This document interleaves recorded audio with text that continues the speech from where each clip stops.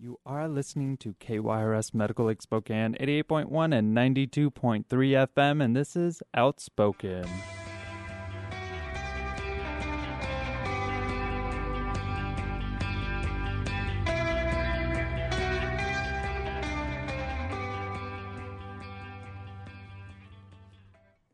Welcome back to your Hot Mess Sunday. Hot and very messy, but maybe less hot than it's been in the last week. Yeah, we're cooling off from a really long week. I mean, we had our huge project debut this week, this Thursday. Project X happened down at the River Point campus. Thank you, first of all, to everybody in the community who came out to support that. They got to feel real special on the red carpet, get the paparazzi to take their picture, and watch a really amazing film.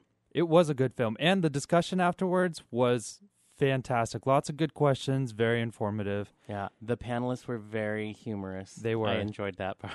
They were really well chosen. So Kyle Richardson actually came up with the panel and, was in charge of that. So thank you, Kyle Richardson from Spokane AIDS Network. Yeah, and so it's a big deal for us that we finally, that's been about 6 months in the planning process, and so we were thrilled. And so we do want to thank our major sponsors, Nine, of course, who sponsored that event, and then Spokane AIDS Network, who partnered with us to bring that event to town. So it was a lot of fun. There was good food. The caterer was brilliant, as always. Absolutely, she was. Yeah. And you can check out your pictures. We'll be posting them on our website with a link on Facebook to your paparazzi glamour pictures on the red carpet with, the whole beautiful thing. This is my favorite part. So everybody that came in that we knew, we actually made them have pictures on the red carpet with us. Yeah. So I really feel like all of the pictures are going to be like us. Yeah, you and me and people there. Yeah. Right, and there were others, but we were definitely there. Yeah, we were. So that was a lot of fun, and I'm glad that happened. And we can, I was going to say we can sleep, but we can take a nap in July. So later on. Yeah, we have too much stuff to do in June. And yesterday, actually, Pride, of course, happened. So we were down there. We were asking you questions, walking around. We had the big camera The big camera. So if you got on film, yay for you. Right. And thank you to Outspoken for throwing, actually, it looked like one of our largest Pride events that we've we've had say so. Since we started. It really did seem. And also a big shout out to our friends over at Queer Sounds who were in charge of the main stage yesterday. They brought you all of the entertainment that was on that stage, and we were kind of working the booth next to it to help out with that. And that was a lot of fun. And you and I got to go on stage and read the governor's proclamation and the mayoral. The mayoral proclamation. I don't know. David Condon. Yeah. So... Yeah, so that was really cool. Charlotte D was there, who is running currently against Mayor Condon. It was funny because I was on stage reading the mayoral of David Condon's with my Electrar Lichty with your little sticker on there, and because we had run into her, she was eating pizza. Yeah, so she was giving all those all those stickers out, putting them on people. Yeah, just snap. Like, some girl came over to me and started feeling the sticker for some reason, and it was a moment before I realized that she wanted me to talk about the sticker because I thought, what are you doing? Just feeling your that was very your chest. I felt very inappropriate, but flattering, but very inappropriate. Yeah. No. So it was a lot of fun. It was a good day. We marched in the parade. We showed our support for the transgender community and marched with them down the streets, and that was fun.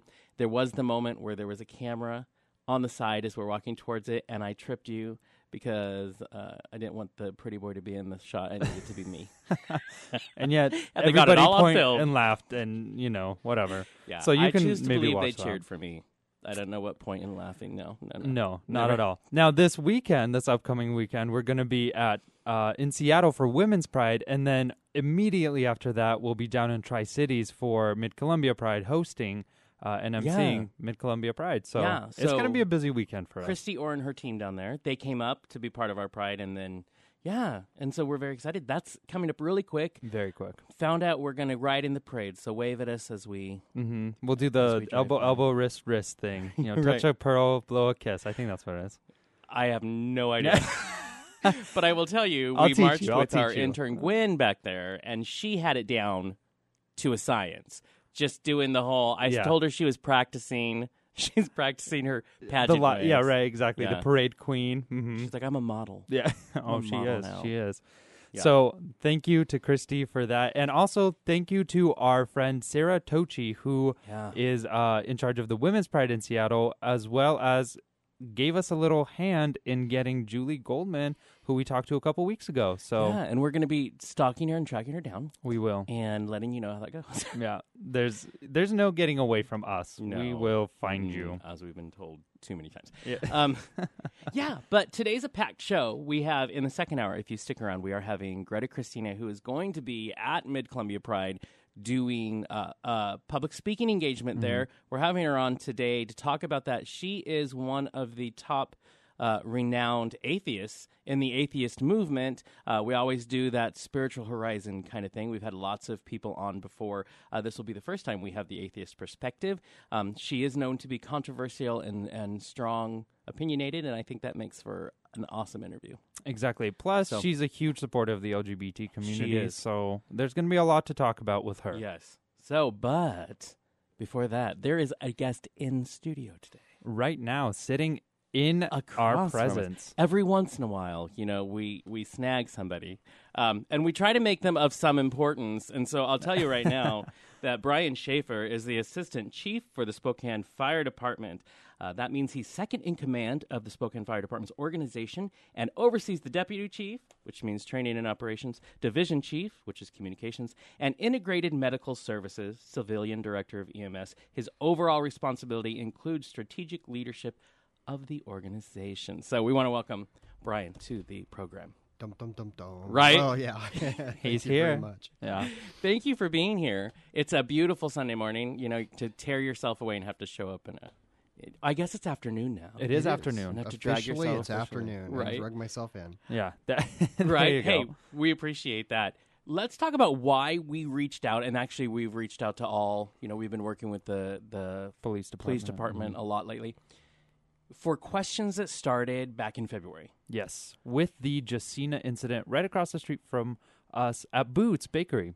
Exactly. And why don't you remind our listeners So, what that incident was? If you don't remember or don't recall or weren't there, the Jacina incident, so essentially a transgender woman was at Boots, and she got attacked by by people at the neighboring bar, Zola, who threw slang terms at her and trans slurs and really were not very nice and started to kind of beat her. And so then, of course, the police and the authorities were called, and upon the scene, people say that there wasn't a very friendly environment even after the authorities had arrived. So we've kind of been investigating, we've kind of been asking questions and looking at, we are definitely not investigators. No. But one of the main things was we wanted to start, so on this show, we like to start conversations. We don't, because we believe strongly, and there's three sides to every story.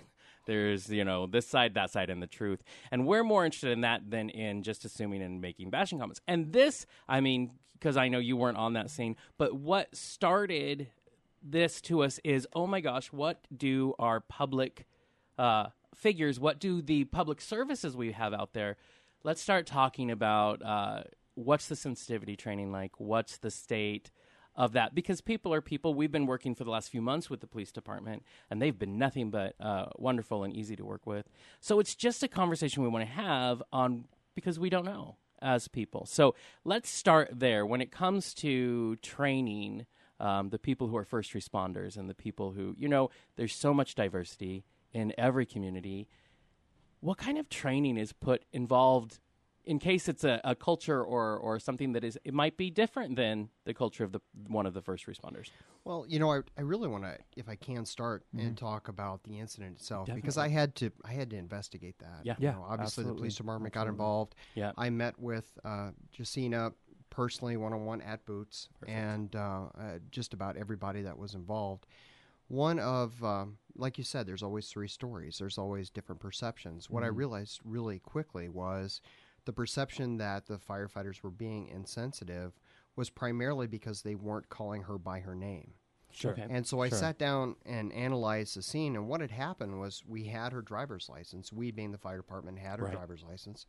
The officer meaning the person that's in charge of the fire crew, the tablets that we use, they scan the barcode of your driver's license. Right. Mm-hmm. And when the officer did that, it popped up with a different name. Right. And Gotcha. she was injured. She couldn't speak. So she could speak partial words, almost mumble. Right. And one of the people in the crowd, which you can imagine were very friendly and very supportive of her, said her name. Said her name to the provider, one of the firefighters. The firefighter told the officer, and the officer said, "No, it's not.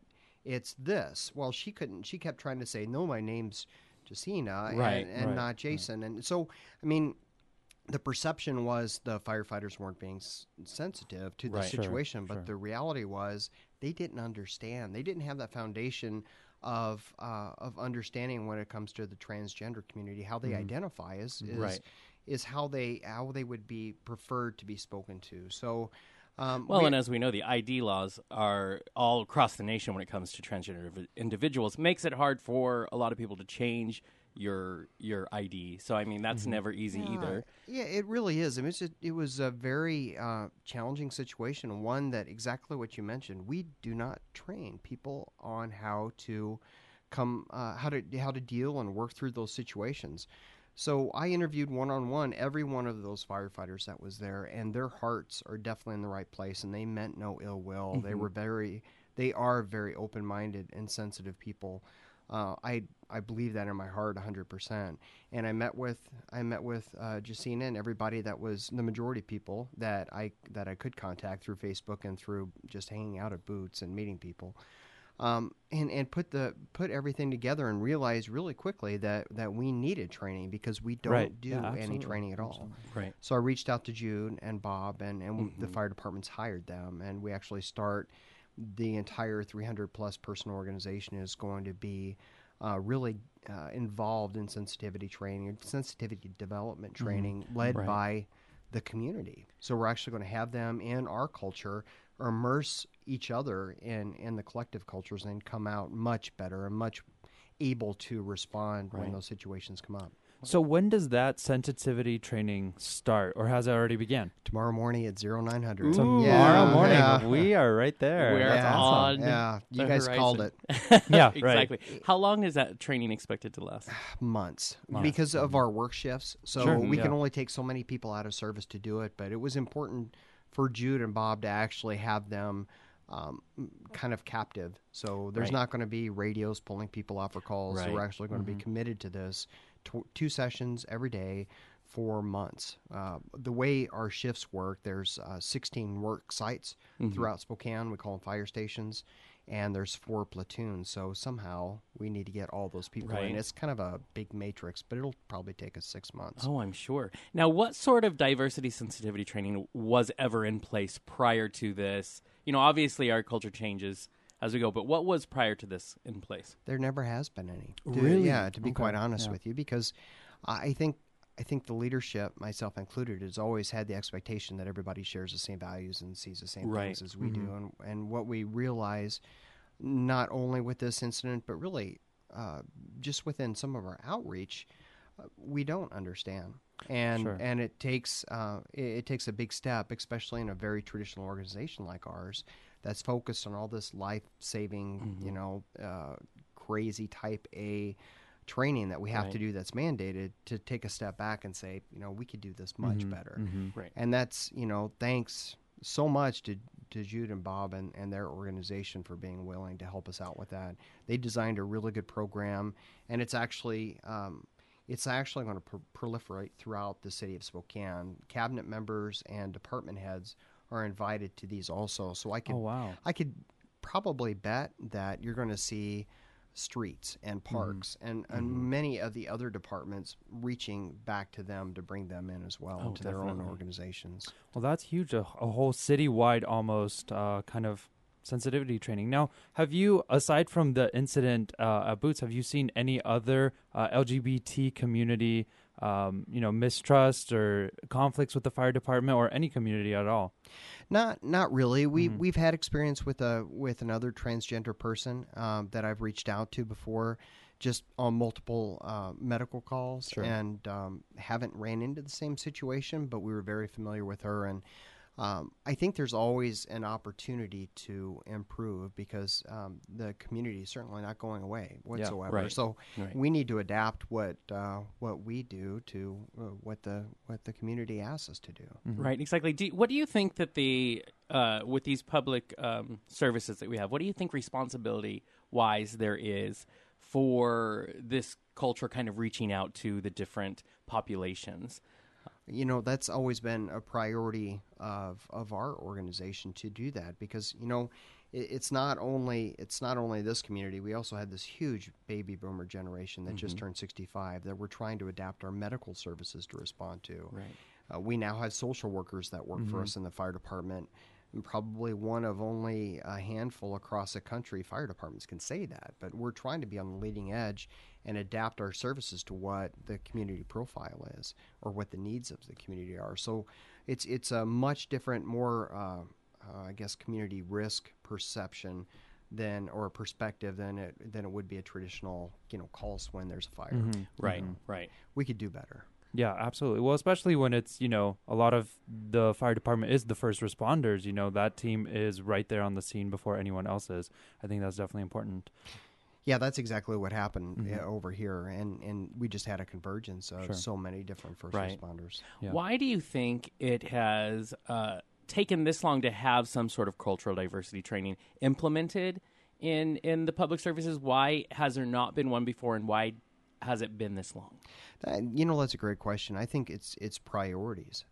Honestly, for so long, when I first came here 10 years ago, we had to lay off we lost 49 positions and we gave pink slips to 29 people. And we've just been behind the curve every single year. We've been trying to rebuild and improve and rebuild and improve. We were able to get some of those positions refunded. Then you respond to crisis after crisis after crisis. But it's important from a leadership standpoint to step back and really get reconnected with the community and see, are we really meeting our needs? Are we not? And how can we do better?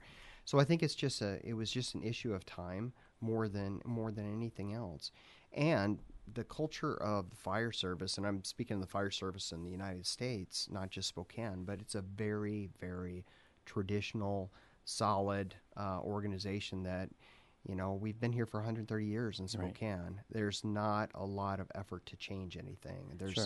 We have organized labor. We have a lot of focus on keeping things the same. And from a leadership standpoint, we're trying to constantly push that. We want to push that culture and make some changes. Well, I think you make a good point. And Sergey and I, when we've been working with the police department, it's become very obvious. You mentioned culture.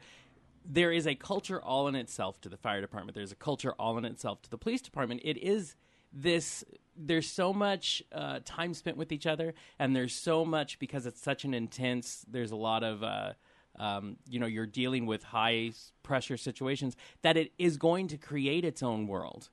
And so I think that's important to realize that, what we're really doing is introducing two cultures together. And that. And I think that is a lot that we need to remember as we're doing that, as we're making bridges, I guess, is that, listen, these are cultures coming together. And to make a bridge to any culture, it takes effort on both sides. Yeah, absolutely. And I think we're there. I think we've got a path to move forward. I think we have a lot of connections that we've never had before. We have LGBT members within our own organization. Yeah, definitely. But unfortunately, a lot of them aren't out because of the culture, and that's we have to deal with that internally. We have to. I'm hoping that we can use this as kind of a springboard to do some serious diversity recruitment. We just changed our entire hiring process and went with a company that is nationwide. What we've done for the past 130 years is we've told everybody in the Spokesman Review, hey, firefighter hiring, City of Spokane, friends would call friends, but over the greater experiences, they've just been people from Spokane or a region. Well, we're reaching out nationally now, and we're trying to increase the diversity of our workforce. This is just one way that we're working with civil service to do that, but that was a change that took years. Right. Years against the institution, years with bargaining, years with people sometimes progress through retirement to get to Right. where we are today.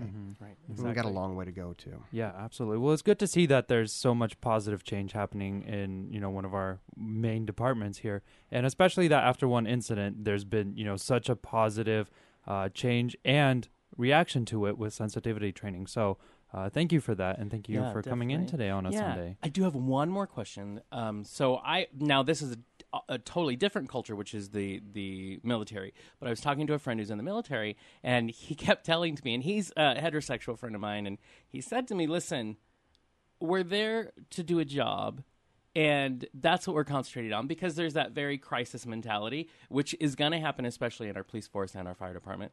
Do you find any pushback of, come on, boss, we're doing our job, why do we have to do this as well? Is that any part of it? Because I know in the military that has been some of the pushback they've had. Yeah, we definitely do have some of that. And and I think you're going to, because if you look at a firefighter, an apparatus operator, lieutenant or captain, most of those positions are task level positions. They don't necessarily see the larger picture, but it's our job as leadership to help them understand the bigger picture, because there is a tie with how you communicate with patients or victims or friends of victims, and the patient's outcome.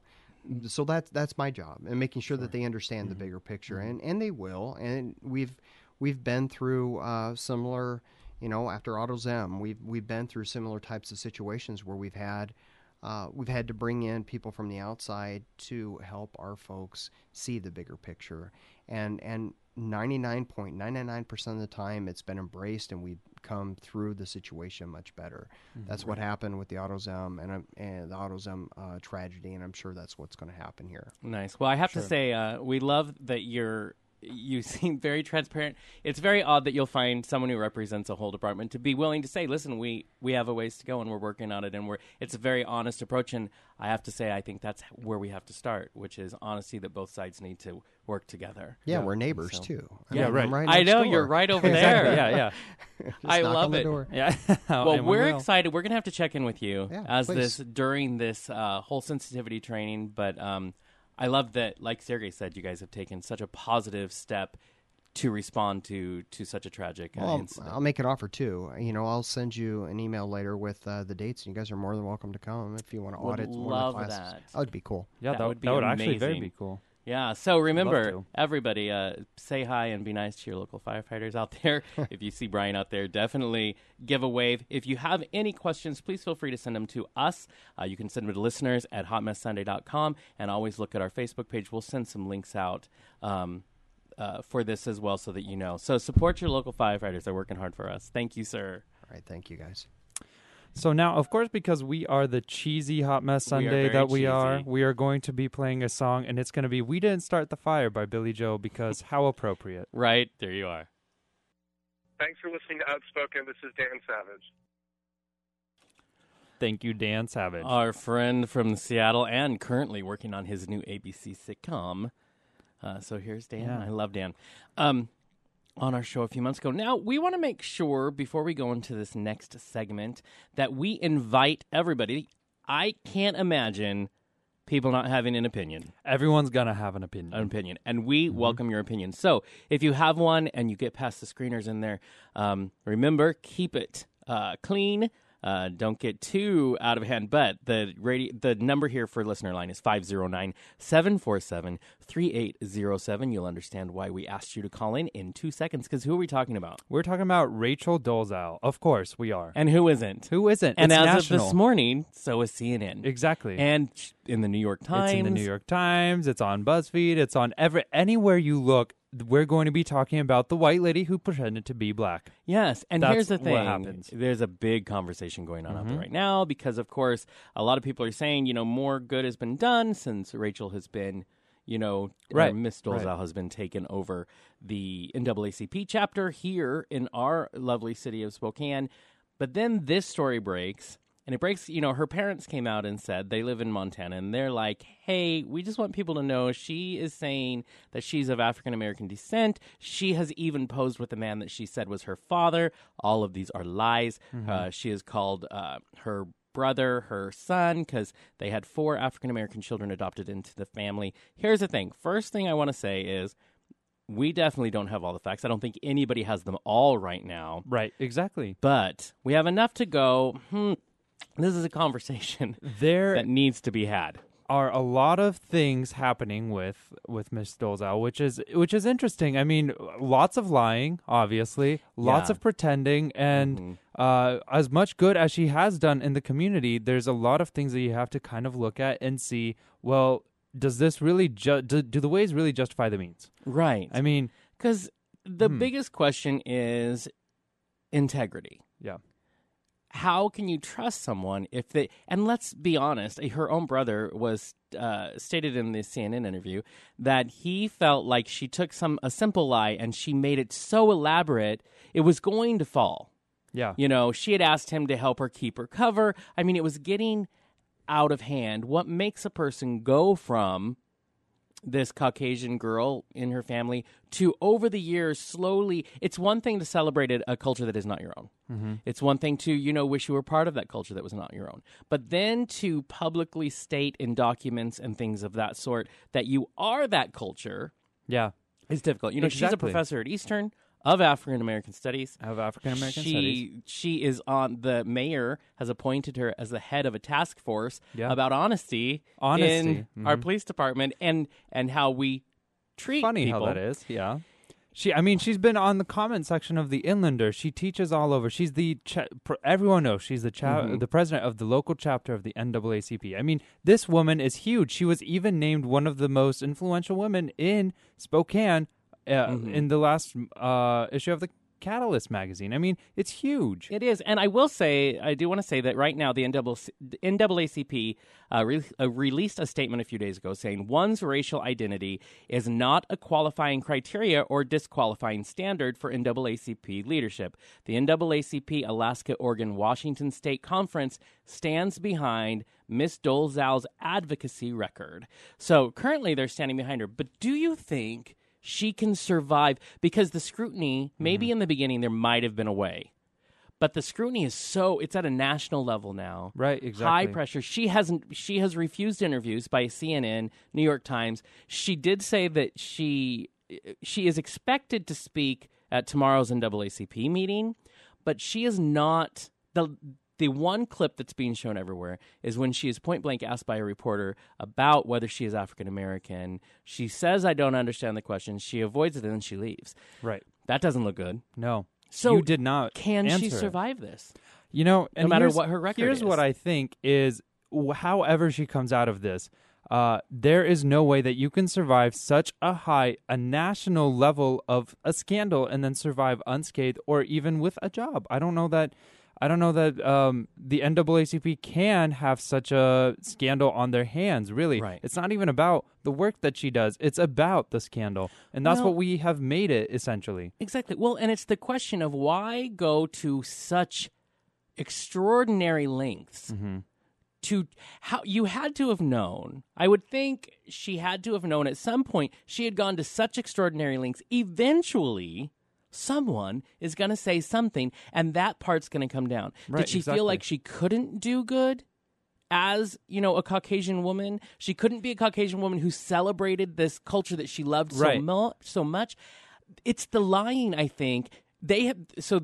And the line and the fact that she pretended that she had been abused and the fact that she had, quote unquote, the black experience, that she had gone through all of the stigma, all of the segregation, any of it. She went through that experience. She actually stated that she understood because as an African American, right. There's even an interview out there where a lot of people are trying to say that she said she was half black or whatever, well, which also isn't true. But she also stated on an interview on film that she was African American. So those statements, and here's the thing. So a lot of questions are being asked from current NAACP members, and it's unfortunate because it is overshadowing the work that they're trying to do. Right. And some of those members have come out and said, listen, there's more to this story than you understand. There's legal issues with her and her family that you don't know about. And so they have said that justifies their support of her. Here's my question to you. Yeah. Does that matter? Because you have just lied, and so already your integrity is called into question, and already here's the thing. Then you better tell that story, because if that's the only thing that's making it plausible for other people, it's your only shot for public acceptance. Exactly. Is to share the story. So if you continue to hide, I just feel like, yes, it overshadows what good has been done. But the point is, if you're going to not be, and it's a huge lie. It's not just a little one. It's huge. It's massive, yeah. And especially to do with the organization that she's in. I don't know how you can survive that. Right. I don't know how. Right, and that's the thing is, it's about the integrity of the situation. It's not about her skin color at all. At this point, I mean, it doesn't matter that she's been a white woman the whole time fighting for African American rights. Great, awesome, but the integrity of it. I mean, her younger brother, she said, was her son, right? Who she does have guardianship over right now. But I mean, posing with people who she claims as her parents is not. That's rough. If you're going to be a public figure, can you do that? Right. I don't know if you can. And it is a very, she has a history of great advocacy. Yes. And people are saying, listen, why is this going to take away the great work she did? But when you question someone's integrity, you question with which the way that they will lead. There are currently allegations that, a few months back, she said she received hate mail and a mysterious box in the mail. Right. And there are allegations. There was an investigation. Obviously, the FBI has to get involved when it comes to allegations like that. There are allegations that there was never a timestamp on those pieces of mail, so it would have never come through the post office. And the only other way it could have come to her box is if someone with the key, I won't say she, but someone with the key to that box had put it in there themselves. Right. So there's already all of these questions, and I think that has to question in which the way someone leads. And here's the thing, is when they presented her with these allegations and said, hi, did you plant this hate mail this box into your own P.O. box? And she said, no, why would a mother of two children do that? And immediately right there, she continues with her lying because she's not a mother of two children. She doesn't have that experience. She wouldn't, everything she does is essentially a lie. Yeah, and that's the problem. Yeah, can you keep that up? And let's talk about one of the most interesting comparisons that probably is controversial, but came from her own brother, Ezra, I believe is his name, who said, he loves his sister. He loves the track record she has in her fighting to stop racism, but he does compare this to her version of blackface. That is hugely controversial. Yes, I will say the intention behind the definition of blackface and what she's doing is different, but I see where he's coming from. Now, here's the thing. I definitely disagree with the comparison of her and blackface. I don't think she was doing, blackface The intention was not to make a mockery exactly, at all. Not mockery at all. She was fighting for, and everything she did in terms of helping the black community was positive and amazing. Everything she did in terms of her integrity was not. Now, here's an interesting thing. So many conversations have been started by this story nationally, and one of them was transracial. People have compared her to Caitlyn Jenner, saying, well, Caitlyn Jenner, is transgender, but why can't she be transracial? What if she was a white woman who is actually a black woman just born white? And now here's the thing, completely different. You cannot compare race to sexuality and gender like that. And a lot of people, especially conservative Christians, would come out and say, well, all you left-wing, progressives will stand by Caitlyn Jenner, but when someone chooses to be a different race, you knock them down. And it is apples and oranges. It is apples and oranges. Completely different. Yeah. And I get what they're trying to say, but it isn't true. No. And that's not it, because this calls into question so many other things. I do say there's a listener comment currently that says, I almost wonder if gay for pay, quote unquote, gay for pay porn stars are an equivalent or comparison at least.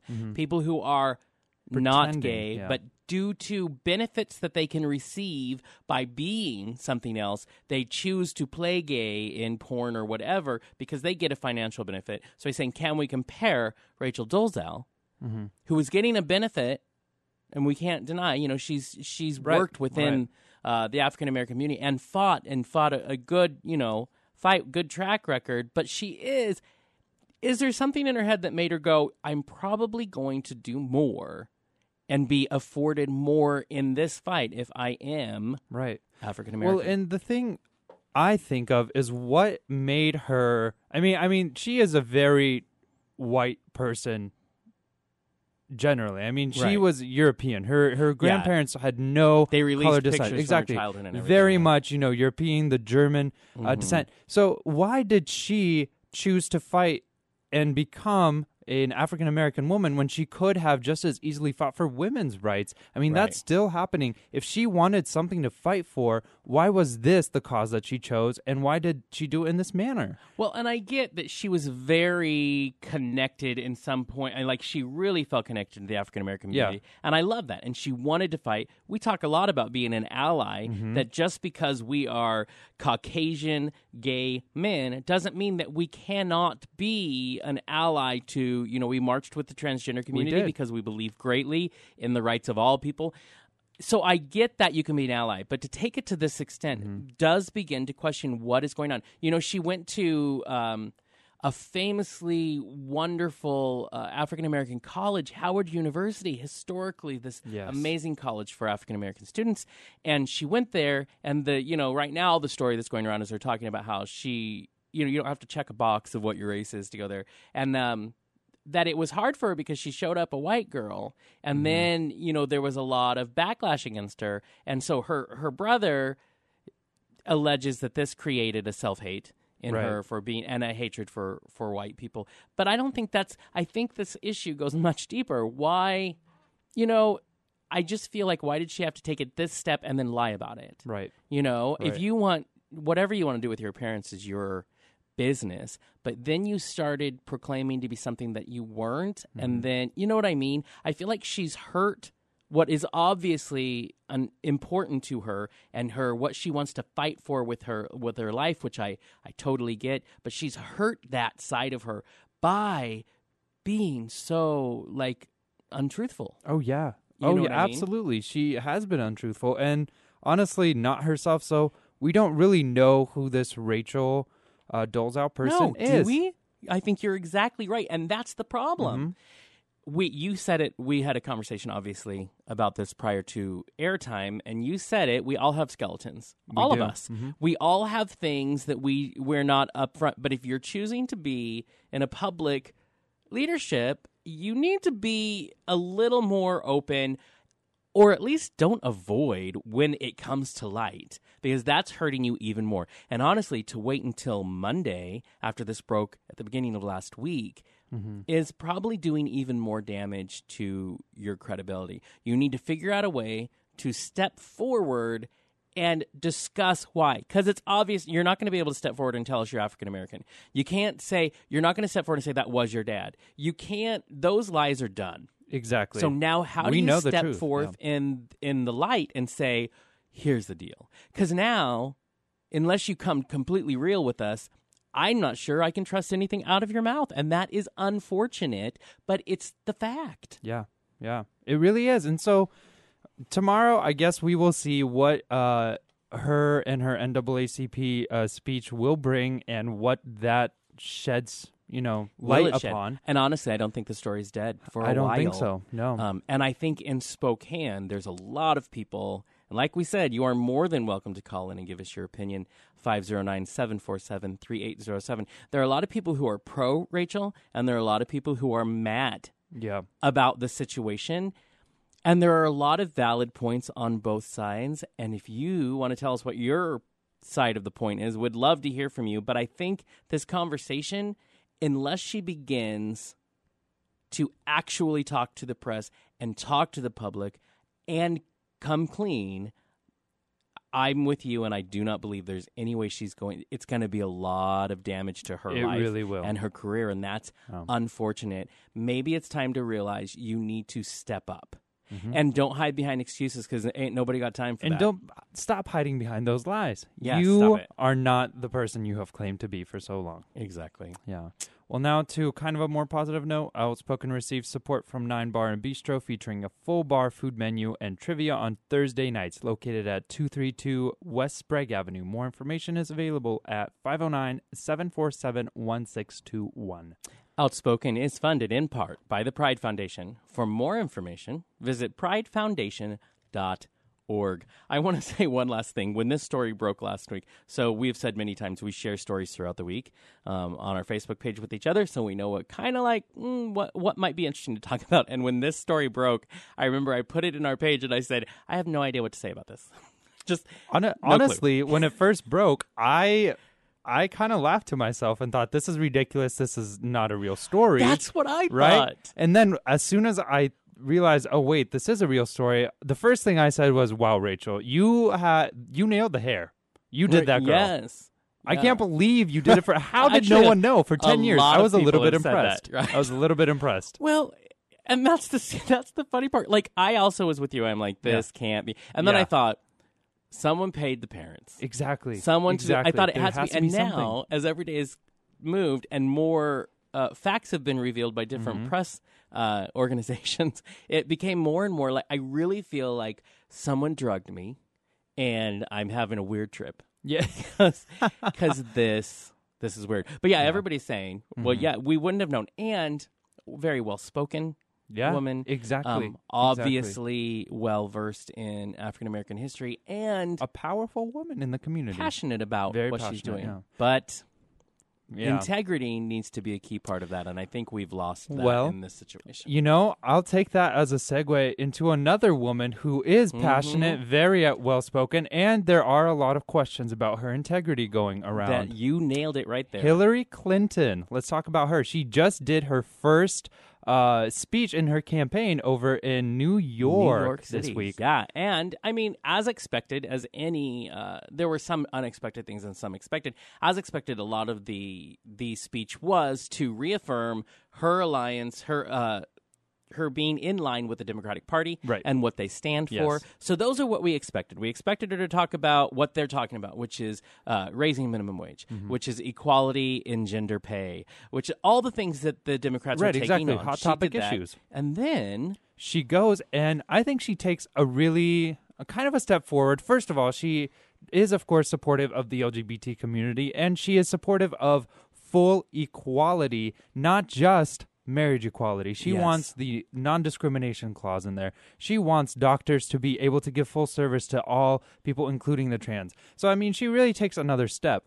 But what really got me was when she was, I mean, of course, if you're in a Democratic Party, you're going to rail on some of the Republican Party. That's just how it works. You can play nice, but you're going to be essentially enemies in the political world. The other side's going to be a sniper and take you down because you didn't. So I think there's something that the Clintons have been good at since when her husband was governor in Arkansas, really good at stylizing the way in which they attack, for lack of a better term, the other party. It's a soft attack, if you will. Yeah. So anyway, so she brings up basically what the Republican Party is trying to do, and she says they are trying to, and it is true, they are trying to take down the Health Care Act without any other alternative. That's it. What have we said 5,000 times on this show? If you want something different, provide an alternative. Yes. Give us the difference. We've talked about Boehner going on CNN and being asked point blank, what is, if you want to take apart the Affordable Care Act, what is your alternative for it?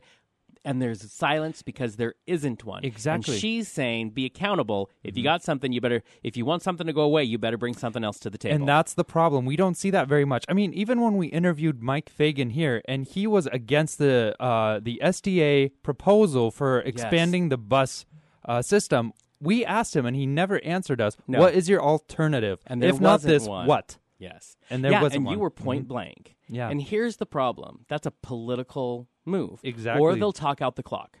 You know, they'll avoid what you say. They know they have a certain time limit for whatever show that is on. They'll talk enough until they don't have to answer that question. She's coming out and saying, hey, I want you to answer the question. We're going to answer it now. Right, exactly. The thing to remember, of course, with any political person running for office, especially when it comes to president, two things are going to happen. You're going to be attacked. She has said publicly in her speeches, you know, right now you talked about integrity being questioned. They're talking about the Clinton Foundation. They feel like there's been some, as we know in Spokane, some back alley deals going on in order for the foundation to get money, and that she used her State Department's influence to Right, get those exactly. things. And she says, hey, I know what's coming in a campaign. I've been here before, and I'm ready. And so that's being attacked. The other thing we know is it's her first campaign speech, and she is going to say, like anyone, good politician, exactly what the people that she knows are going to vote for or she has a better chance of. She's going to say what they want to hear. Because I always say, put your money where your mouth is. And we honestly are not going to know from any candidate if they're going to follow through with campaign promises. But you look and go, who's the one that I think is more closely going to do that? Exactly. Well, and I mean, based on what party they belong to, generally where they're going to. No one's going to follow through on all their promises. And Hillary says that. I mean, she says, I'm not perfect. I've made my share of mistakes, but I'm going to do my best. And that, I mean, there's a little bit of a vulnerability you see in her, and that she realizes, yes, I've made those mistakes and admits to them. Well, and here's the thing. That's new. Yeah, she has been called many times called out for being a little colder. Maybe not. It's a lot like the attacks that happened to Mitt Romney when he ran for president. They called him a robot. Yeah. They just call her as she hides the truth a lot. And so I did notice that in this situation that's going on right now, that she is trying to be right up front and show a little more vulnerability. Right. One of the key things that she talked about in her speech was she kept telling the story of her mother who was abandoned at the age of 14, who had to be a maid on her own, and that only made it through to go to high school because of the kindness of someone that she worked for. So she's trying to say, listen, I understand what it's like to have to work for where you're at, and it's time that we stop giving the breaks to the people who are billionaires, and we start trying to bring the middle class up, which is a hard thing because they've been buried for so long. But so she's trying to be more human. She's trying to humanize her speech and her image. Right, exactly. And I mean, of course, we would expect for her to talk about, like you mentioned, the middle class economics is a big thing right now in the Democratic Party. So she did hit a lot of the key notes that we were looking for. But that, you said it, that personal, she's trying to humanize her campaign and herself. And that personal, I think, note is what is getting us closer to being, pro-Hillary. And I think that's what people are looking for. And she mentions that after the whole scandal with the Clinton Foundation, I mean, she mentioned that she wants to get big money out of there. She wants true democracy once and for all. The fact is, she has to want big money out of there. Exactly. Because of what the Koch brothers have done. Right. No one's going to raise more money than the Republican Party. No one right now. There's too much money there. So she has to make it about something else. She has to try to remind people that it should be about the issues. So, I mean, brilliant political move on her part. Oh, yeah. And PR team, excellent job. Oh, her PR team is great. Is on it. So here's the thing. So now I think yesterday just marked here's the starting line. Oh, yeah. And we're going to see a lot of throwing trash at each other. But here's the thing. So, I always go back to when I first learned that campaign promises mean very little was honestly through her husband's presidential campaign. He was very pro-LGBT, and of course, notoriously, the president that signed into law DOMA and Don't Ask, Don't Tell here he is. And so the gay community at that time, we felt very betrayed. Yeah. And it was hard. And yet, the odd thing is a lot of us still think it was a good administration, but we were sold out. And that's the fact. But here's the thing. So a lot of the questions from those of us who lived through that situation is Hillary is saying pro this, pro that. Yeah. Is she really going to be? She was never. She talks about the evolution of her stance on LGBT rights. But I have to say, here's one thing. If you don't think you can believe Hillary as just her saying that she is, the other thing is we're at a point in history that I feel like probably President Clinton had a lot of pressure from all sides, just like our current administration, just like the Bush administration. They all have so many people. There's more than just them making the decision. So much goes into it. I do have to say that I think we're safe in the fact that because of where we are as a movement, the president of our United States is going to be able to push for more rights with for less us. Pressure. With less pressure. It's going to be a little bit, but not enough that they would change it. So I actually believe she'll stick to most of those campaign promises. And I agree. And here's the thing is, even if she doesn't stick per se to all her campaign promises. The other option is someone who doesn't promise and absolutely will not stick with those campaign promises. We have to look that Hillary is promising a lot, but she's promising things we need, whereas the Republican side, none of them are promising any of the things the LGBT community needs, and they definitely will not deliver. And I think that Hillary's greatest challenge right now is the fact that she is the main Democratic candidate, and all of the Republican candidates can fling at her all they want. And but there's a lot of them. Cannot target 27 people individually and make such a big impact, because that is a mess on that side. So this is what I think. It's really going to come down to how she handles herself. First of all, there's going to be a lot of pressure. It's going to be very easy to break. Mm-hmm.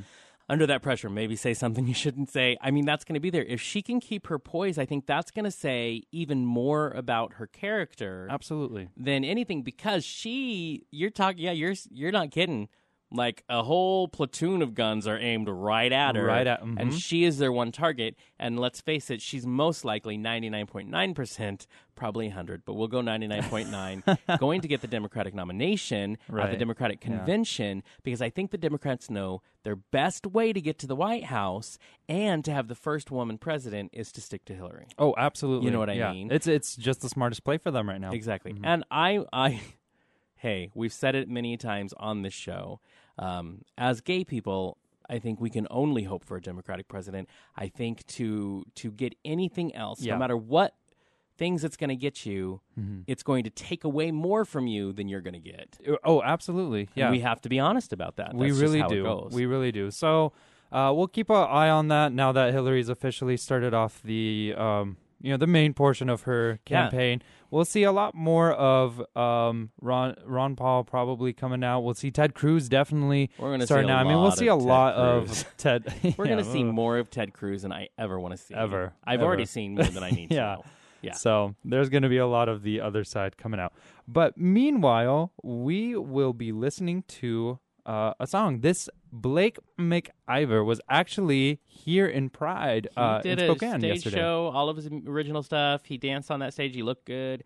Yeah, it was a lot of fun. Mm-hmm. I do want to admit, okay, remember 2 weeks ago when we interviewed Julie Goldman? Yeah. And I talked about how she's on Bravo's The People's Couch. So is Blake McIver. Look at that. And I think that's so great because I know these two people. Here's this gay musician, and here's this guy on The People's Couch. I didn't realize they were the same person. Right, So, so he gets up on stage, and I'm like, and you realize it, yeah. I know you. And he's funny. Yeah. He's the three gay guys that sit on the couch. He's one of them. Anyways, a lot of fun, very talented man. So yeah, absolutely. So we're going to be playing. And, big shout out to Queer Sounds for kind of organizing and being in charge of the main stage on Pride. Not even kind of. They just took it. Yeah, absolutely. Yesterday, that was a huge success. Amazing. I mean, for one of our biggest Prides yet. Yeah. Thank you so much, Queer Sounds. You guys You are rocked just it. amazing. So here it is. I Wish I Didn't Need You, Blake McIver. Hi, I'm Margaret Cho. Listen to Outspoken. You are listening to my Outspoken on KYRS Medical Lake Spokane 88.1 and 92.3 FM. And you are back with us. If you just joined us, the first hour we had the fire department was on, Brian Schaefer, and that was a lot of fun talking about their sensitivity training that they start tomorrow morning.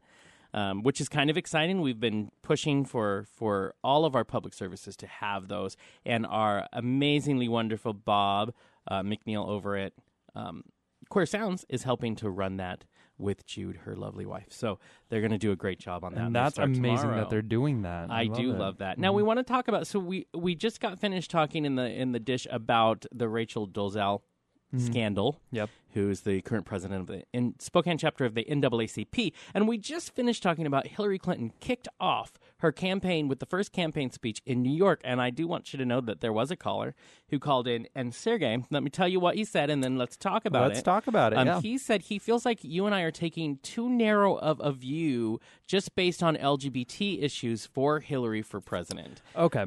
So before we start the discussion, because I know what our stance is on it, Right. essentially, I want to say that we are predominantly an LGBT show, so We that do is tend to have that that. is where I we're mean, coming from. I've got to give our caller, first of all, thanks for listening. Second of all, you Yeah. have a point. And Absolutely. We We definitely did. don't take that Mhm. away from you. That Yeah. is, and that is what we did. But that's what we do for the show.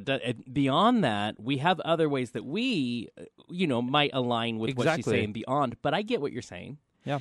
But I think we need to say what, like we've said, as members of the LGBT community, I don't really have the luxury of looking at a Republican candidate unless they are all of a sudden, and it's not going to happen, they have changed everything about how they stand overnight. Exactly. Here's the thing is foreign policy, economic policy, any homeland security, any of those big topics that you're going to hear about in the campaign, for me at least, they do not hold a candle to LGBT rights because here's the thing. Yeah. when I want to live at home, I do not want to be kicked out of my house. I do not want a doctor to come and say, I can't serve you because you are gay. I do not want to be kicked out of my job. And those are very valid points because I would rather have, someone who I disagree with, which I'm going to personally say I wouldn't, but someone I disagree with and still have those rights than the opposite side. Right. And I think those are extremely valid points. And yes, and it may seem like to some that's a naive view to say that's all you're worried about. But here's the thing. If I have no rights, then nothing else matters. Right. And we've said it on the show before. Whoever is the next president is most likely going to have to appoint, if they do a 2-term like most presidents do, they're going to be appointing 4 Supreme Court justices. Exactly. Look at what's happening right now at the Supreme Court. They're making judgments that affect our lives directly. So you have to tell me, a Republican president is not going to appoint people who are going to really, most likely, are not going to align with the LGBT community, correct? Right. Exactly. If this had happened before what's going on right now, before this discussion with the Supreme Court, and it had been a Republican president, we wouldn't be there. We wouldn't be having this June decision that we're all waiting for. Right. It's been said many a times, can we afford that luxury? Yes, we need to be worried about foreign policy. Yes, we need to be worried about economics. Yes, we need to be worried about jobs. And that's if I have no rights, it really doesn't matter. And if you are to say that all we focus on is LGBT, that's very incorrect because LGBT is just our top priority. Yes. That's the top priority, and everything else we care about. We absolutely want good policies everywhere else. And, it just really matters to us that we have our lives first. Yeah. And I think, and here's the thing, I love that caller called in, and I love that said, listen, I want to disagree with you boys. I don't think this is where it's at. And so here's the thing. We have said it a million times. Our responsibility in media is to, here, we're going to give you our point of view. Do not ever just take our point of view. Yeah. If it gets you fired up or if it makes you start thinking, I think then Please disagree. you take it to the next level and you say, now I need to go find out why I think the boys are completely wrong, but because it's all about discussion and we welcome that completely. Absolutely, we do. And we love discussions, we love opposing views, and we love different views. And that's why we have so many guests on our show that maybe don't, conform to normal views. So right now we are going to be talking to Greta Christina. Yes, Greta Christina is a regular atheist correspondent for Afternet, Free Inquiry, and The Humanist, and has been writing about atheism in her own Greta Christina's blog since 2005. She's actually going to be down in the Tri-Cities of Washington for their Pride Week. She does lots of speaking tours, and we are very excited to welcome Greta Christina to the Outspoken Show. Greta, are you there? I sure am. Hi, thanks so much for having me. Oh, thank you so much for taking time. And I should ask first, would you like, should we call you Greta or should we stick with Miss Christina? Greta's good, thanks. Okay, thank you so much. First of all, thank you. You're going to be up in our neck of the woods here next week, I believe. Is that correct? I am, yeah. I don't have all the information right in front of me. I should have had that in front of me. No, don't you worry about it at all. I'm going to be giving a talk on coming out as an atheist, actually. Oh, wow, I'm an atheist and I'm also bisexual. I've been involved in the LGBT community for many, many, many, many years. So really... and I'm going to be giving a talk about coming out as an atheist and some of the similarities and differences between coming out as an atheist and coming out as LGBT. So you're just a fighter, really. You say what you are, you say say how you feel, and you do not let anyone stand in your way. I love that. You're the right person on our show. Oh, thank you. Definitely. Now, let's start talking about, you are also known to be a little controversial, probably more in the Christian right area of the country, but which, because that's such a big area right now, are being the most loud, you're probably seen as even more controversial now because you represent a viewpoint that for some find threatening. Why do you think that is? So you're talking about atheism? Yeah, I think that a lot of people find a lot of religious believers, especially very hardcore extremist right-wing religious believers, find atheism very threatening in many ways, more so than differing religious beliefs. Because, if you look at somebody who, they still believe in God, they just believe in a different God from the one you do. Right. Yeah. It doesn't question the very idea of religious faith, but the very fact that atheists even exist, even if we're not arguing with you about religion, even if we're not trying to talk you out of, your religion or explain why we think, we're right, it questions the very idea of believing in things that you kind of don't really have any great reason to think are true, that you're really taking on faith as opposed to taking on evidence. And I think that one of the things that we're seeing, I don't know if you've looked at any of these poll numbers, but rates of religious non-belief are going up at a really astonishing rate in the United States and all around the world. They're especially going up among young people. Yes. And I think that there's a lot of very hardcore religious believers who find this very threatening, because, their kids are growing up, their kids are being exposed to atheism, and they're questioning their religion. And even if they don't become atheists, they're still asking questions that are very difficult to answer. Right, absolutely. Now, we live in a world where we have probably more churches than we have Starbucks. I mean, in the United States, we are claimed to be such a God-loved country, all that. How do you find being an atheist and surrounded by, all this Christianity or religious, really, bullcrap? That's all I have to say. But how do you find existing as an atheist in all of this, dogma around us? It really varies. Different atheists have very different experiences. I'm lucky. I live in San Francisco, which is pretty progressive, pretty moderate. The religion that is there isn't very, there are religious believers here, obviously, but they're not super hardcore or intolerant for the most part. Right. So I'm lucky. And yet, even I, run into a fair amount of anti-atheist bigotry, intolerance, the misunderstanding, mythology about us in San Francisco, and also if I travel. If I leave San Francisco, then forget about it. Certainly other atheists say that it can be difficult. It can be difficult to be, in parts of the country where religion is the basis of society. Yeah. It's the basis of socializing. It's the basis of community building. It's how you get support. It's how you meet friends. It's how you find dates. Right.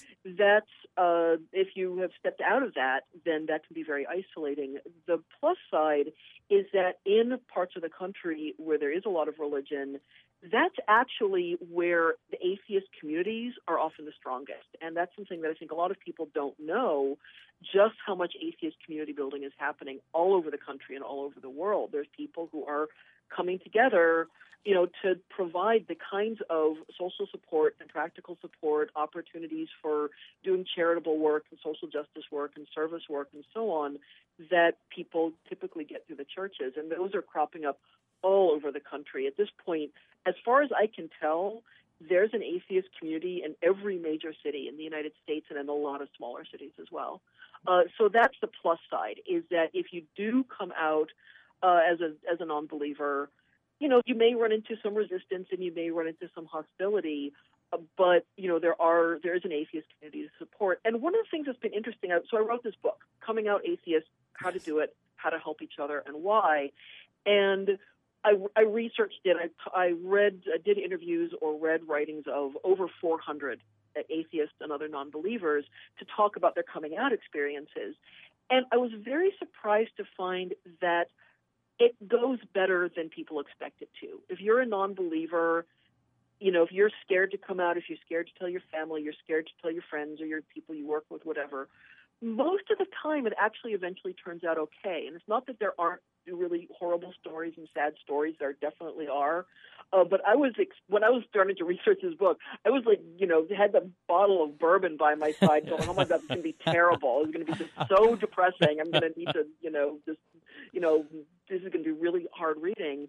And it wasn't nearly as bad as I thought it was going to be. Most people who have come out as non-believers, it's kind of like coming out as gay or lesbian or bi or trans, even if it's difficult, and even if you do have difficult conversations and upsetting conversations, most of the time it turns out okay eventually, although it can take time. And even if it is difficult, most of the time people are glad that they did, because that secrecy is really hard to bear. Right. I mean, I have to admit, so one of my most significant relationships, he was an atheist, and my dad was a Baptist minister, and I made him promise for 6 years, don't you ever tell my mother that you're an atheist, or because that would have been, in my family, really wouldn't have been a nuclear war. In that moment. And that's the hardest thing, to be able, we don't think about, being, a gay man. I think the hardest thing in my life has been coming out as a gay man, but there are, have to think beyond myself. This is a huge issue, especially in a country that purports, all the time that we are a Christian-based society and that's how we started. Yeah. Which is, of course, the thing that's interesting about that, though, is there's kind of this mythology about, America is such a Christian nation. Exactly. And, of course, it didn't actually start as a Christian nation. It very much started as a secular nation. And one of the whole points of the founding of this country was that it was founded on the idea that the government shouldn't be involved in religion. Exactly. But even socially, it's like when you look at the number of people who say they're very religious, there's a lot of people who say they are, but then you look at the number of people who actually go to church and how often they go to church, and church attendance is way down, and it's dropping every year. So there's kind of this disconnect, I think, where a lot of people in this country like to think of themselves as religious, but aren't really that religious or that observant. And I think that that's one of the ways that atheism is kind of, on the one hand, that makes it difficult, because that you're kind of confronting people with, you supposedly have these beliefs, but, what are you actually doing about it? But at the same time, that means that people might be more open to us than you think that they would. And again, that's, overwhelmingly atheists who have come out of the closet say that they think it was the right decision and they're glad they did it, even if it was difficult. Right. Sure. And even if it was done in the face of, very religious family or very religious friends. Right. And I want to say something really quick. So I was reading you wrote a piece called Comforting Thoughts About Death That Have Nothing to Do with God. And I want to say they're always growing up, especially when I grew up in a very church-based household, there was always this very black and white definition of atheists, and atheists hate us, and atheists, there's no room. And yet what I notice about one of the first paragraphs is this acceptance that there's some people who believe in God, maybe they're agnostic, or they have beliefs, but they know that maybe they're not right. It seemed a little more, it wasn't so you are either an atheist or you are nothing to me. It was way more of a just understanding that we don't have the answers, kind of more acceptance that way. You even talk about, in a talk I saw on YouTube, Why Are Atheists So Angry? You talk about the difference between a confrontational atheist and one that wants to coexist. Talk to us about what the reality really is, other than the mythology that, in my church was taught, which is, well, stay away from atheists because they're evil and they hate you. Right. And the reality is there is a huge variety among atheists of how we feel about religion. Overwhelmingly, atheists, even if they have strong dislike of religion, and some of us do, they don't feel that way about religious believers. They have religious believers in their family. They have religious believers in their friends. And, there's this thing that they disagree about. In some cases, it's a strong disagreement and an important disagreement. But, they don't hold religious believers in contempt. There's maybe a handful of atheists who feel that way, but it's very, very rare. It's much more common for atheists to either be live and let live. We don't believe in God, but you believe in God, and that's fine. And, we just want to get along. And even among atheists who are, who do feel that religion is a mistaken idea about the world, a harmful idea about the world, they want people to, they think, they think they're right and want people to agree with them. That still doesn't mean that they hate you or that they hate religious believers. It just means they disagree, just like we would disagree about anything. Yeah. Right. You know, and that's one of the things that I think is very interesting about the perception of atheists is that very often atheists will be called intolerant or hateful simply for saying, I don't agree with you. Simply Sure. for saying, Yeah. or even for asking questions, for saying, okay, so you believe in God. Why do you believe in God? What case can you make for God existing? And, you know, there's a number of us who feel like, you know, the question of whether God exists or doesn't exist, that's a question of fact. That's a question about how does the world really work. It's a Yeah. hypothesis about how the Yeah. world works. And we should be able to discuss that and debate it if we want to, the same way we discuss or debate any, Right. you know, idea about how the world works. But there's some, you know, so there's some atheists who do like to do that, who do like to engage and argue and debate. There's some atheists who don't want to do that, who really just Right. kind of want to do their thing and get on with their lives. And then there's some atheists who do different things at different times. Sure. Right. Yeah. You know, yeah. it's like there's times when I'm in the mood for a good argument about does God exist, and there's times when I'm just really not Yeah. up for it, and I just want to talk about Orange is the New Black. You know. Right, Yeah. right, exactly, sure. Well, you know, it's funny because a lot of people have a very, you know, like Jonathan said, one-sided perspective on atheists, and you have to realize they're all still people. We're all different. Just because you're atheist doesn't mean you're in this one little box. And you know, there needs to be, I think, more advocacy in the atheist community. It reflects a lot of the LGBT because what I didn't realize until very recently is that in 7 states you can't hold a public office if you're an atheist, and so. There's a whole lot more discrimination there than is we let talk about. on. Exactly. Yeah. Talk to us about I'm any. actually going to jump in and correct you on that. Yeah. Technically, those laws are on the books, but they've been found unconstitutional. So it's like There's no this- way that would actually. The Exactly. Supreme Court has ruled you can Nice. hold public office, you can be on a jury if you're an atheist. It's just kind of one of those obscure laws that are on Right. the books. But Right, it and- is true that there is real discrimination against Exactly, atheists. And, exactly. you know. And that's a discriminatory law, whether it's really enact or not. But yeah, talk to us about the discrimination that you see or have seen as an atheist since you, so to speak, came out as an atheist. Sure, absolutely. I mean, again, I've been pretty lucky. You know, I live in San Francisco. I haven't experienced a lot of really in-person discrimination. But certainly I've seen it in other people. You know, people have talked about losing jobs. People have talked about losing custody of their children. You know, there's Right. like family court judges who have explicitly said, I'm giving custody of the kids to the religious parent because they're religious. You know, that kind of thing can go on. People, you know, can lose housing if their landlord doesn't like that they're an atheist. And it's important to clarify that's completely illegal. That is absolutely 100% illegal. Just like I said, it's not legal to tell people that they can't run for office if they're an atheist.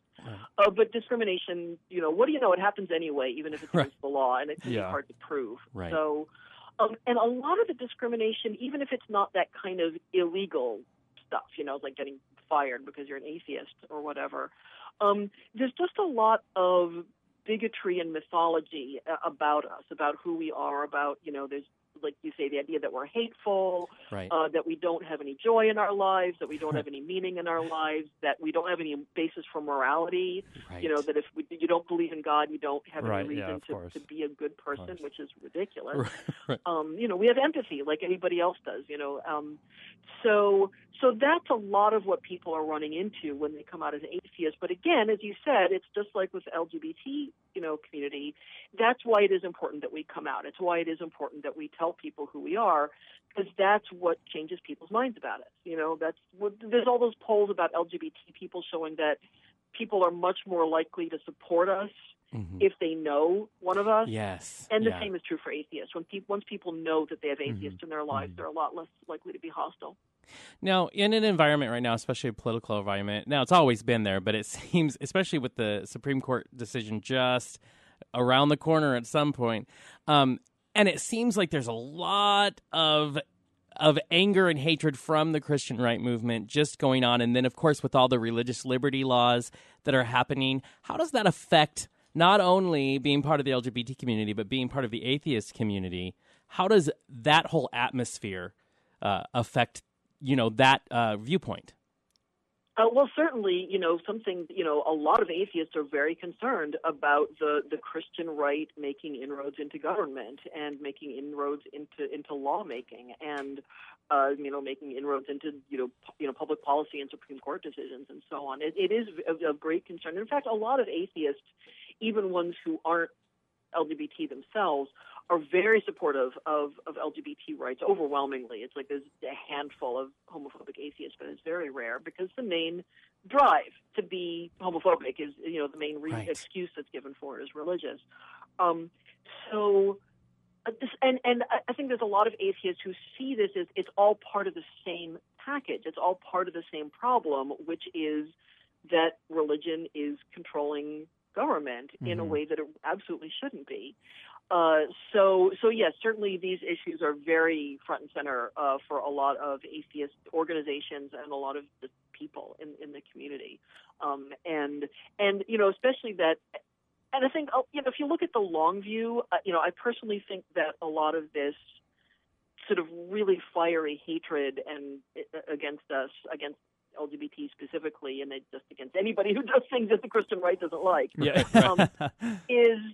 is because I think that they're scared. I think that they see that the society is changing. Yes. They see that people are letting go of religion, that people are letting go of extreme religion at a very high rate, and I think they're scared. Now, I think that they're going about it the wrong way. I think that doubling down and insisting on being hostile to gay rights in a country that's overwhelmingly, becoming more supportive of LGBT rights every day, I think that it's foolish. And there are, in fact, a lot of I'm starting to see like Republicans trying to back away from the anti-gay stuff because they see the writing on the wall. They see that people's minds are changing.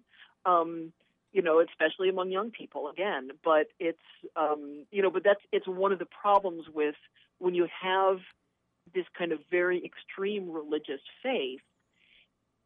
How are we supposed to prove that you're wrong about what God thinks? Right. Yeah. Right. Yeah. That's the thing. Well, and in our country, in the United States, we do have not a great rep at, doing the separation of church and state, especially with the Christian right. We're not so good at that. But there are countries out there that are absolutely all based in, religion, especially Islamic countries where it's very extremist, very much you have to be this way or death, black and white. And, you've said that it's a valid goal to be, to have a world free of religion. Elaborate on that and talk to us why you think that a world would be better without any religion at all. So first of all, I should say this is my point of view. There's some atheists who agree with me on this. There's some who don't. So I want to put that out there. And there's a couple of things about that. One is just I think religion is a mistaken idea about the world, and it's I think that God doesn't exist. I think a very good case can be made that God doesn't exist. It can't be proven with 100% certainty. Almost nothing can be. But I think there's no really good evidence to think that there is a God or that there is a supernatural world. And I think it's a mistaken idea about the world. And just on that basis alone, I think that we shouldn't have wrong ideas. It's better to understand how the world works because that way we know how to act in it. If I, know that when I die, I'm not going to get reincarnated or I'm not going to go to heaven. I used to have religious beliefs, and when I let go of them, I started making more of this life. I started going, oh, this life is all that I've got, so I really need to get the most out of it that I can and do as much good in the world as I can here and now. So I think that just the very fact that I just think it's mistaken, therefore I think it's harmful. I also tend to think that the idea of religious faith specifically can do more harm than other just mistaken ideas about the world because of this idea of faith, because you can't be proven wrong, and so there's no reality check. If people believe a really harmful idea about, like, say, climate change or something like that. Sure, right. Yeah. You can theoretically, you can argue with them and you can show them evidence and you can show them the science and they could be persuaded that, okay, you were right and I was mistaken. Obviously not everybody does that because we're human beings. We're not good at admitting when we're wrong. But if you have a mistaken idea or a harmful idea and you believe it's because God is telling you that, how am I supposed to talk you out of that? Exactly. It's how am I supposed to persuade you that no, God is not telling you that, he's telling you something different. Religious ideas are much more stubborn. They're much more resistant to being changed because of that. And so that's another reason why, I would like to, and again, this is not all atheists, this is me. I would like to see a world without religion, but I should clarify, I don't want to see that happen by force. I don't want to see that happen by law. I absolutely support religious freedom. I think people have the right to believe whatever they want and to practice what they want as long as it's not doing harm to other people. But I would like to see people persuaded out of religion, over the long haul. I have to say, one of my favorite moments in a movie, and I don't know if you've seen it, but it's a Ricky Gervais movie, and it's The Invention of Lying. One of the most, I think, beautiful scenes, and of people in my past would disagree, of course, is when his mother is dying, and he sees that she is so afraid, and he wants to give her comfort, and so he, in that moment, invents God to give her that comfort. And do you think, and with that leading into the question of the valid goal part, but is it possible for that to ever happen with the way humanity tends to seek that comfort? No matter if it's in their head, we're going to try to find that thing that makes us feel all right about our state in the world. Do you think it's a goal that is ever really attainable? Well, a couple of things I would say to that. I actually do have a book about this. You talked about it earlier. There's a book out called Comforting Thoughts About Death that has nothing to do with God. Right now it's an ebook and audio book, and the print is coming out in September. And, the thing is, there are ways to deal with death. There are ways to deal with suffering that do provide some degree of comfort and peace without believing in the supernatural. And one thing that I found in talking with other atheists and humanists about death and grief and suffering is that often religious beliefs about death are not actually all that comforting. There's a lot of people who, when they're, struggling with death or grief or their own mortality, if they have religious beliefs, it kind of poses more questions than it gives answers. And, that because they kind of know that, okay, I don't really have any great reason to think this, they can't really think about their beliefs very carefully. It's something that I found, certainly for myself, when I was a religious believer, that supposedly my beliefs about an afterlife gave me comfort, but I kind of knew in the back of my mind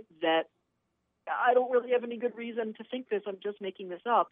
And that's not very comforting. Whereas my humanist and atheist and skeptical ideas about death and mortality, if I am struggling with death, my own mortality or the grief over somebody who's died that I miss, I can examine my philosophies. I can really sit with them because I know that they're based in reality, and that does provide a kind of comfort that religion never did for me. And when you look at the fact is that rates of non-belief are going up in some countries. Well over half the population is non-religious. In many countries in Europe, in Japan, I think the rate of non-belief is well over half. And it's, again, it's skyrocketing in the United States, especially among young people. And I think that especially as the generations wear on, if you were brought up to believe in heaven and then you have to let go of that idea, that can be traumatic and difficult. Yeah. Although, again, some people say, actually letting go of believing in heaven and hell, that was actually really a relief. Right. But I think you've been brought up just believing that, that there's no afterlife and that this life matters is what matters, and that, you're going to die. When you die, you're going to be gone, but people are going to remember you, and the way that you change the world is going to continue to ripple out even after you're gone. That is actually these ideas are very comforting, and I don't think we need religion. I just think we're used to it. We're very used to religion being the way that we cope with death. But again, rates of non-belief are going up at a very high rate. Lots of people are able to deal with these issues without belief. Well, and why do you think that is, that the rates of non-belief are going up and that they're so high in countries in Europe and Japan and in the United States, just skyrocketing? starting to go up. There's a lot of that's a very good question. A lot of atheists are having that conversation. Yeah.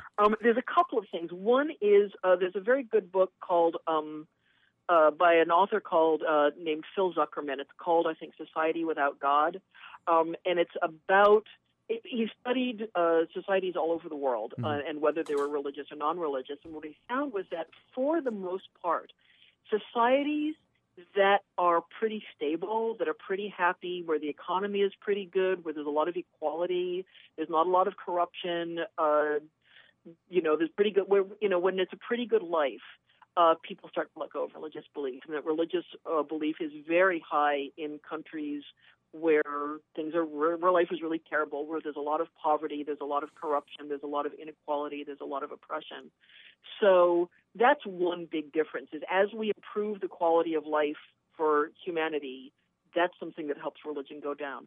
Another reason, and there was just a sociological study that came out about this a couple of months ago, that, and this is just one study, so this isn't absolute certainty, but this guy was looking at what's correlated strongly with rates of non-belief going up, and his theory is that it's the internet.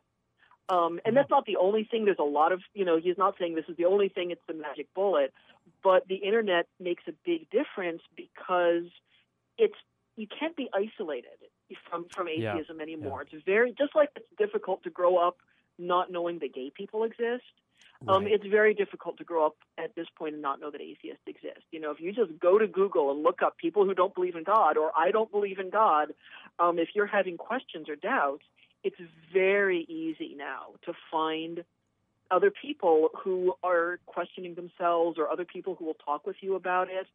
You can read, here's all the arguments why, 5,000 people who think God doesn't exist, and here's all the reasons they give. And so just that spread of information and the spread of dialogue has a lot to do, I think, with why this is changing. Now, what do you say to people, and I'm sure you get this from the other side a lot, what do you say to those that are saying, well, how do you have morality in a society if you don't have religion? Because obviously it's a very, very narrow scope on saying that's the only way, but what do you say when you're attacked with that statement as an atheist? Well, there's a couple of ways to respond to that. One is I ask those people, if I could prove to you today with absolute 100% certainty that there was no God, would you run around killing people? Would you start stealing? Right. Would you start, committing fraud? Would you set fire to your neighbor's house? And most people say no, of course they wouldn't do that. We are social animals, and social animals evolved with some kind of sense of morality. It's not just human beings. This has been observed in lots of animals. It's been observed in monkeys, in rats, in dogs. I mean, pretty much any social species has some sense of empathy, some sense of altruism, some sense of helping each other out, because that's, it's our evolutionary niche. That's how we survive. That's literally how we survive. And so what I say is, we don't do right and avoid doing wrong because we're afraid of being punished. We do right and avoid doing wrong because we want to think of ourselves as good people. And we have compassion for people. We have a sense of justice that's innate, again, as a social species. Right. And, so that's why atheists do good. And I think the main thing I would say is just get to know some atheists. Meet some atheists. Go to an atheist meetup. Start visiting some atheist sites online. Although of course online everybody's a jerk online. So no matter what you believe. But, right, exactly. But if you just start getting to know atheists, you'll just see that this isn't true. That atheists are no more immoral, than anybody else. Yeah. We have compassion, we have empathy, we have a sense of justice, just like everybody else does. Exactly. And I like that message. I think everyone should absolutely go and meet an atheist. That'll be their challenge. Always a fascinating conversation, and that's what I love about it. Is it makes your brain turn on. Think. Now, we do have a question from a listener, kind of a silly one here. What are your thoughts on things like the Church of the Flying Spaghetti Monster and, religions like that are kind of almost a joke and mockery? Like joke religions. Yeah, right. I think that they can be very effective in getting people to think about their own religious beliefs. There are a lot of people who have said, when you ask atheists what got you to change your mind, what got you starting to question, some of them will say, I don't think they'll say the Church of the Flying Spaghetti Monster specifically changed my mind, but certainly it's when you have to ask the question, why is the Church of the Flying Spaghetti Monster wrong, but the Catholic Church right? What does the Catholic Church have any better reason to think that it's right, or any religion, the Catholic Church, the Baptist Church, the synagogue, the mosque, whatever, does any religion have any better reason to think that they're right than the Church of the Flying Spaghetti Monster? Right. I think that it can get people to at least examine their own faith and look at, well, why do I believe what I believe? And I think that's whether that gets people to leave religion or not, I think that's really valuable. I think we should all be asking, why do I think the things that I think, and what basis do I have for thinking that it's true? Exactly. Now, I know we could probably forget that we're on the radio and I could talk to you for about another 8 hours, but we're going to wind it down for you because I know you probably have things to do. But I do have one more question that a lot of people have asked. You write these great books. You go out on speaking tours. You're one of the top people to speak to about the atheist movement. And you have a lot of other things you write about that are very fascinating to me as well. But what is your overall goal as you continue your career and you continue to go around and speak to groups and write books? What's your overall goal with it? What do you hope to accomplish? I think that's a very large question. Yeah, I know, right? I don't just have one goal. It's right. like I definitely, I would like to persuade people out of religion because I think it's a mistaken idea, but that's kind of on the back burner right now. I would say right now in my work with atheism, my big goal is to create supportive communities, to build supportive communities, to make those communities more welcoming to a wider variety of people, and to enhance atheist visibility, to really boost atheist visibility, to encourage people to come out. And I guess that's it. I want to encourage people to come out, and I want to create an atheist community and an atheist movement that makes the world a safer place for people to come out into. What I love is that the conversation is very easy with you, and it really gives you things to mull over and to talk about. And that's really what our show is all about, is the conversation and dialogue. So I appreciate that very much. Oh, you're so welcome. Thanks so much. It's been a pleasure. Thank you. And if any of you listening out there have been inspired by this conversation and love this conversation and want to have more, hear more, Greta Christina will be in Richland at the Riverfront Shiloh Inn on June 16th, 6 to 8 p.m. So go see her there. See, we got you covered. We found out where you were. Yeah. We'll plug it for you. Thank you. I knew I should have had that as a tip when we Hey, started leave talking, that so to us. Thank you for that. Oh, definitely. Leave that to us. You have the great conversation, so we'll just teamwork it. But thank you so much for taking time on this. It's a beautiful Sunday morning here, so thank you for taking time. And we look forward to seeing you down in Richland in the very near future. Oh, you're so welcome. Thanks so much for having me, and I look forward to seeing you too. Perfect. Thank you. Bye. Okay, bye-bye. If you just joined us or you've been here listening to that conversation, that was a conversation with Greta Christina. She is an author. She is a blogger. She is one of the people sought after in the atheist movement, but she talks also in her writings about sex positivity as well. She's been around for a while. So if you get a chance, check her out down in Tri-Cities Pride Week, which is this next week. As Sergey said, we will put up where and when again on our Facebook page. Go check her out. It's great to show different views and to have conversations with them, because that's how we grow. I love different views, and I think everyone should.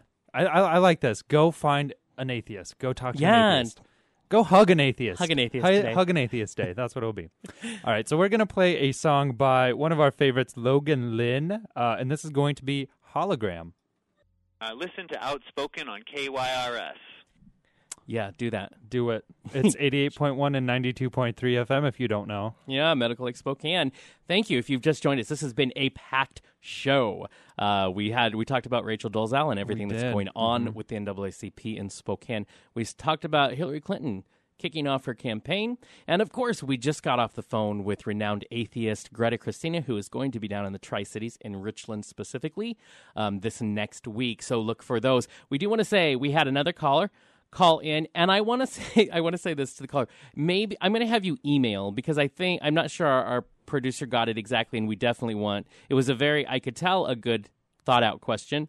But I'm not sure he got everything that you said. So if you're listening right now, please email producer@hotmesssunday.com. He had a question for Greta Christina, and we want to get that question over to her. And then when we get it back, we're going to talk about it on the air next week, and we'll send it directly to you, because valid questions made. And I want to make sure I'm understanding what we're asking, so I'm not asking the wrong question for you. But I love that people have been really engaged in today's show. Today is and like you said, it's a packed show, and really not just packed, because, I mean, we really only talked about 2 subjects, but it's just been really meaty things to talk about. Exactly. And very in-depth. And that's what I love. Sergey and I this is how weird we are. So we're excited because the 2 questions that came in today were kind of questions that the first one was about the Clinton campaign and didn't agree with us. And actually that makes us happy, because it means there's a chance for a dialogue and we get to hear opposing views. That's exciting for us, actually. And then, of course, this one, to ask Greta Christina,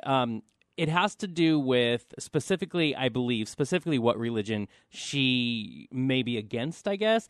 But like I said, I want to make sure it's the correct question so he can write it. But it was obvious that it was a question saying, hey, I want you to answer for something that I may not agree with. That's how dialogue happens. That is people. how dialogue happens. I want more people. Let's get a good percentage out there who agree and disagree with us, because that's awesome. Amen, brother, but not amen in a churchy way, because we just got done talking about not church. Right. No, but we've talked about things like disagreement. I mean, in our blogs, we write a weekly blog. Jonathan's on Thursday, I'm on Saturday. Mm-hmm. So we have had conversations about responsibility, but also the dialogue, being able to disagree, standing by where you are and disagreeing. That's the first step to getting anywhere, because you have to hear someone out, listen to them, and say, okay, I'm not where you are at, but let's hear each other out. And honestly, as you mentioned, the blogs, I have some homework for people who are listening. I love that you give them homework. I didn't have a chance to talk about this today, and I think it's something we need to speak about. And I want you to go to hotmesssunday.com, go to Boys blog, and I actually want you to read Sergey's blog this week. We are known for controversy. That's what we do. You wrote a blog called Drugs for President. Drugs for President. And next week, I want us to open the show. Everybody read it. I want to know opinions. First of all, my friend, way to step way out. Mm-hmm. But it's an interesting opinion that we don't talk about. It is. Which is, what if we legalized all drugs? And I'm not kidding. I'm proposing legalizing everything. Cocaine, meth, heroin, all of it. Basing it a lot off of there is a country that is Portugal. Mm-hmm. Which has this going on. And what did you say? Which was interesting and fascinating to me in your article is that you said good things have come from. And I mean, in 10 years that they've legalized, let's be more clear. They decriminalized all drugs, which does make them legal. They aren't selling them. That's kind of something that is a minor point. But ever since they decriminalized it, not only have drug use gone way down, they have the lowest marijuana use in all of the European Union, way lower than United States. Let me be honest about that. Right. They're at 10%, we're at 40%. So right. if you think there's something to do with that, I mean, it's been great. I mean, heroin use has gone down. Lifetime use of cocaine has basically gone down by half. Deaths from drugs have gone down by more than half and keep going down. And here's the kicker: HIV related deaths and new HIV infections have gone down, way down, by 17% just from drug infections, because we all know IV needles are a huge and growing contributor to sharing HIV. needles is a quick way to get and we don't mean the drag queen. Not Sharon needles. Although maybe, but although we love her. But no, sharing needles. And here's the thing. This is what I can tell you how part of the response is going to be. Yeah. Part of it's going to be, first of all, I want to know, are we studying? Are we going over to Portugal and going, hey, I want to know the in-depth? Because some people are going to say, on the surface, they have these numbers. How can you tell, first of all, why and if they're legit? Yeah. These numbers are. Please ask these questions, because the articles that I have read, I went back into and saw where and how they did the studies. And as far as I'm concerned, they are legit. But I would love, love, love anybody to go out there, research, dig into it, see how and what these studies do represent, because it's a big topic. And I mean, I don't think it's coming to the United States anytime soon, but I won't stop advocating for all legal drugs. Right. And what I find fascinating, so here's the thing. Hey, at least we know when you run for public office, you just laid it all out. I know. No skeletons in the closet. Nope. No lying. There's my stumbling block right there. Or is it? And that's, that brings us full circle to Rachel Dolezal. Or is it? How much of a stumbling block is it? It's going to be a stumble no matter what. But if you're honest from the beginning about something that may not be popular, is that as much of a stumbling block than if you hide where your stance is on something or who you are, and then it is discovered without you being the one to give it a mouthpiece? Which one is really the stumbling block? Right, exactly. Just to full circle everything, because I like to, you love full circles. I like to wrap things up in a nice little bow. I know, right? So this has been actually one of my favorite shows. I know. I love the in-depth conversation. And what a comeback from last shows, which was, definitely messier than most of our shows. Right. We put the mess in our hot mess Sunday. We do. And let's find out for our lucky viewers, or I guess they're listeners. Yeah. What we have to look forward to next week. So next week, we actually, since we're down in Tri-Cities, we have our first coffee talk that never got aired. So let's say that our interns, and let me tell you, there's an army of them now. There is. Went going through the vault, grabbing things and cleaning it out because it gets hot, messy, and dirty in here. So, and they found a show that hasn't seen the light of day that we actually recorded a little bit ago, and it is the inaugural Coffee Talk. And so, in honor of that, as we're down in the Tri-Cities, we are going to get it out of the vault, and you can have a little history, a little nostalgia from your Outspoken boys. And so look forward to that. That's going to be exciting. I mean, I'm pretty sure at that show, one of us offended a country or something. So stay tuned. There's going to be a whole nation calling. Something's happening. Saying, you're a bad person. Okay, I'm dying right now because I'm looking at a calendar. Yeah. And I want you to know that the week after that, the great thing is Max Adler, who is from Glee fame. He was on the series Glee. He's going to be on our show talking about a new movie he has, Sagatuck Cures. That's going to be very exciting. That's also our next Straight Talk that we're having segment. That's right. You should just go look at our calendar sometime because it says Straight Talk with a dude. With a dude. Actually, which tickles me so much. That's tickles hilarious. your fancy, huh? I'm going to go ahead and go on a limb and say I bet you our producer, the Schmear, I'm pretty sure Curter did that. Yeah. Either he didn't know how to spell his name or he wasn't sure who he was, but let me tell you. And let me just announce right now, it is going to be Sather Gowdy. Yes. He's a really good friend. Yeah, he is a dude. He's not wrong. He is a dude. He's a bro, a homie bro is what he is. He's our main man. We're excited. That man is educated and he has opinions. And we have to be ready. That's all I have to say is Sergey and I try to stay up on our game. That man has created the intellectual game. So we've got to go train really hard before we welcome Sather. And he will be joining us, our straight dude, on June 28th. So lots of fun things coming up on our program, and we hope that you stay tuned, including some new segments. Just saying, we might be getting a little more organized. Yeah, it's happening at this moment. So we love it. This has been a fun show. We hope you enjoyed it. We hope you had a great Pride, and honestly, Pride weekend isn't over until tonight, so go enjoy. And Pride Month has basically just started. It's not even halfway through Pride Month, so don't let your guard down because Tri-Cities Pride, Women's Pride in Seattle is this weekend. We have Seattle Pride after that. I mean, Pride. Let's get filled with pride. Don't take that the wrong way. That was not intended as an innuendo. But on that note, we are going to say farewell. And until next time, America.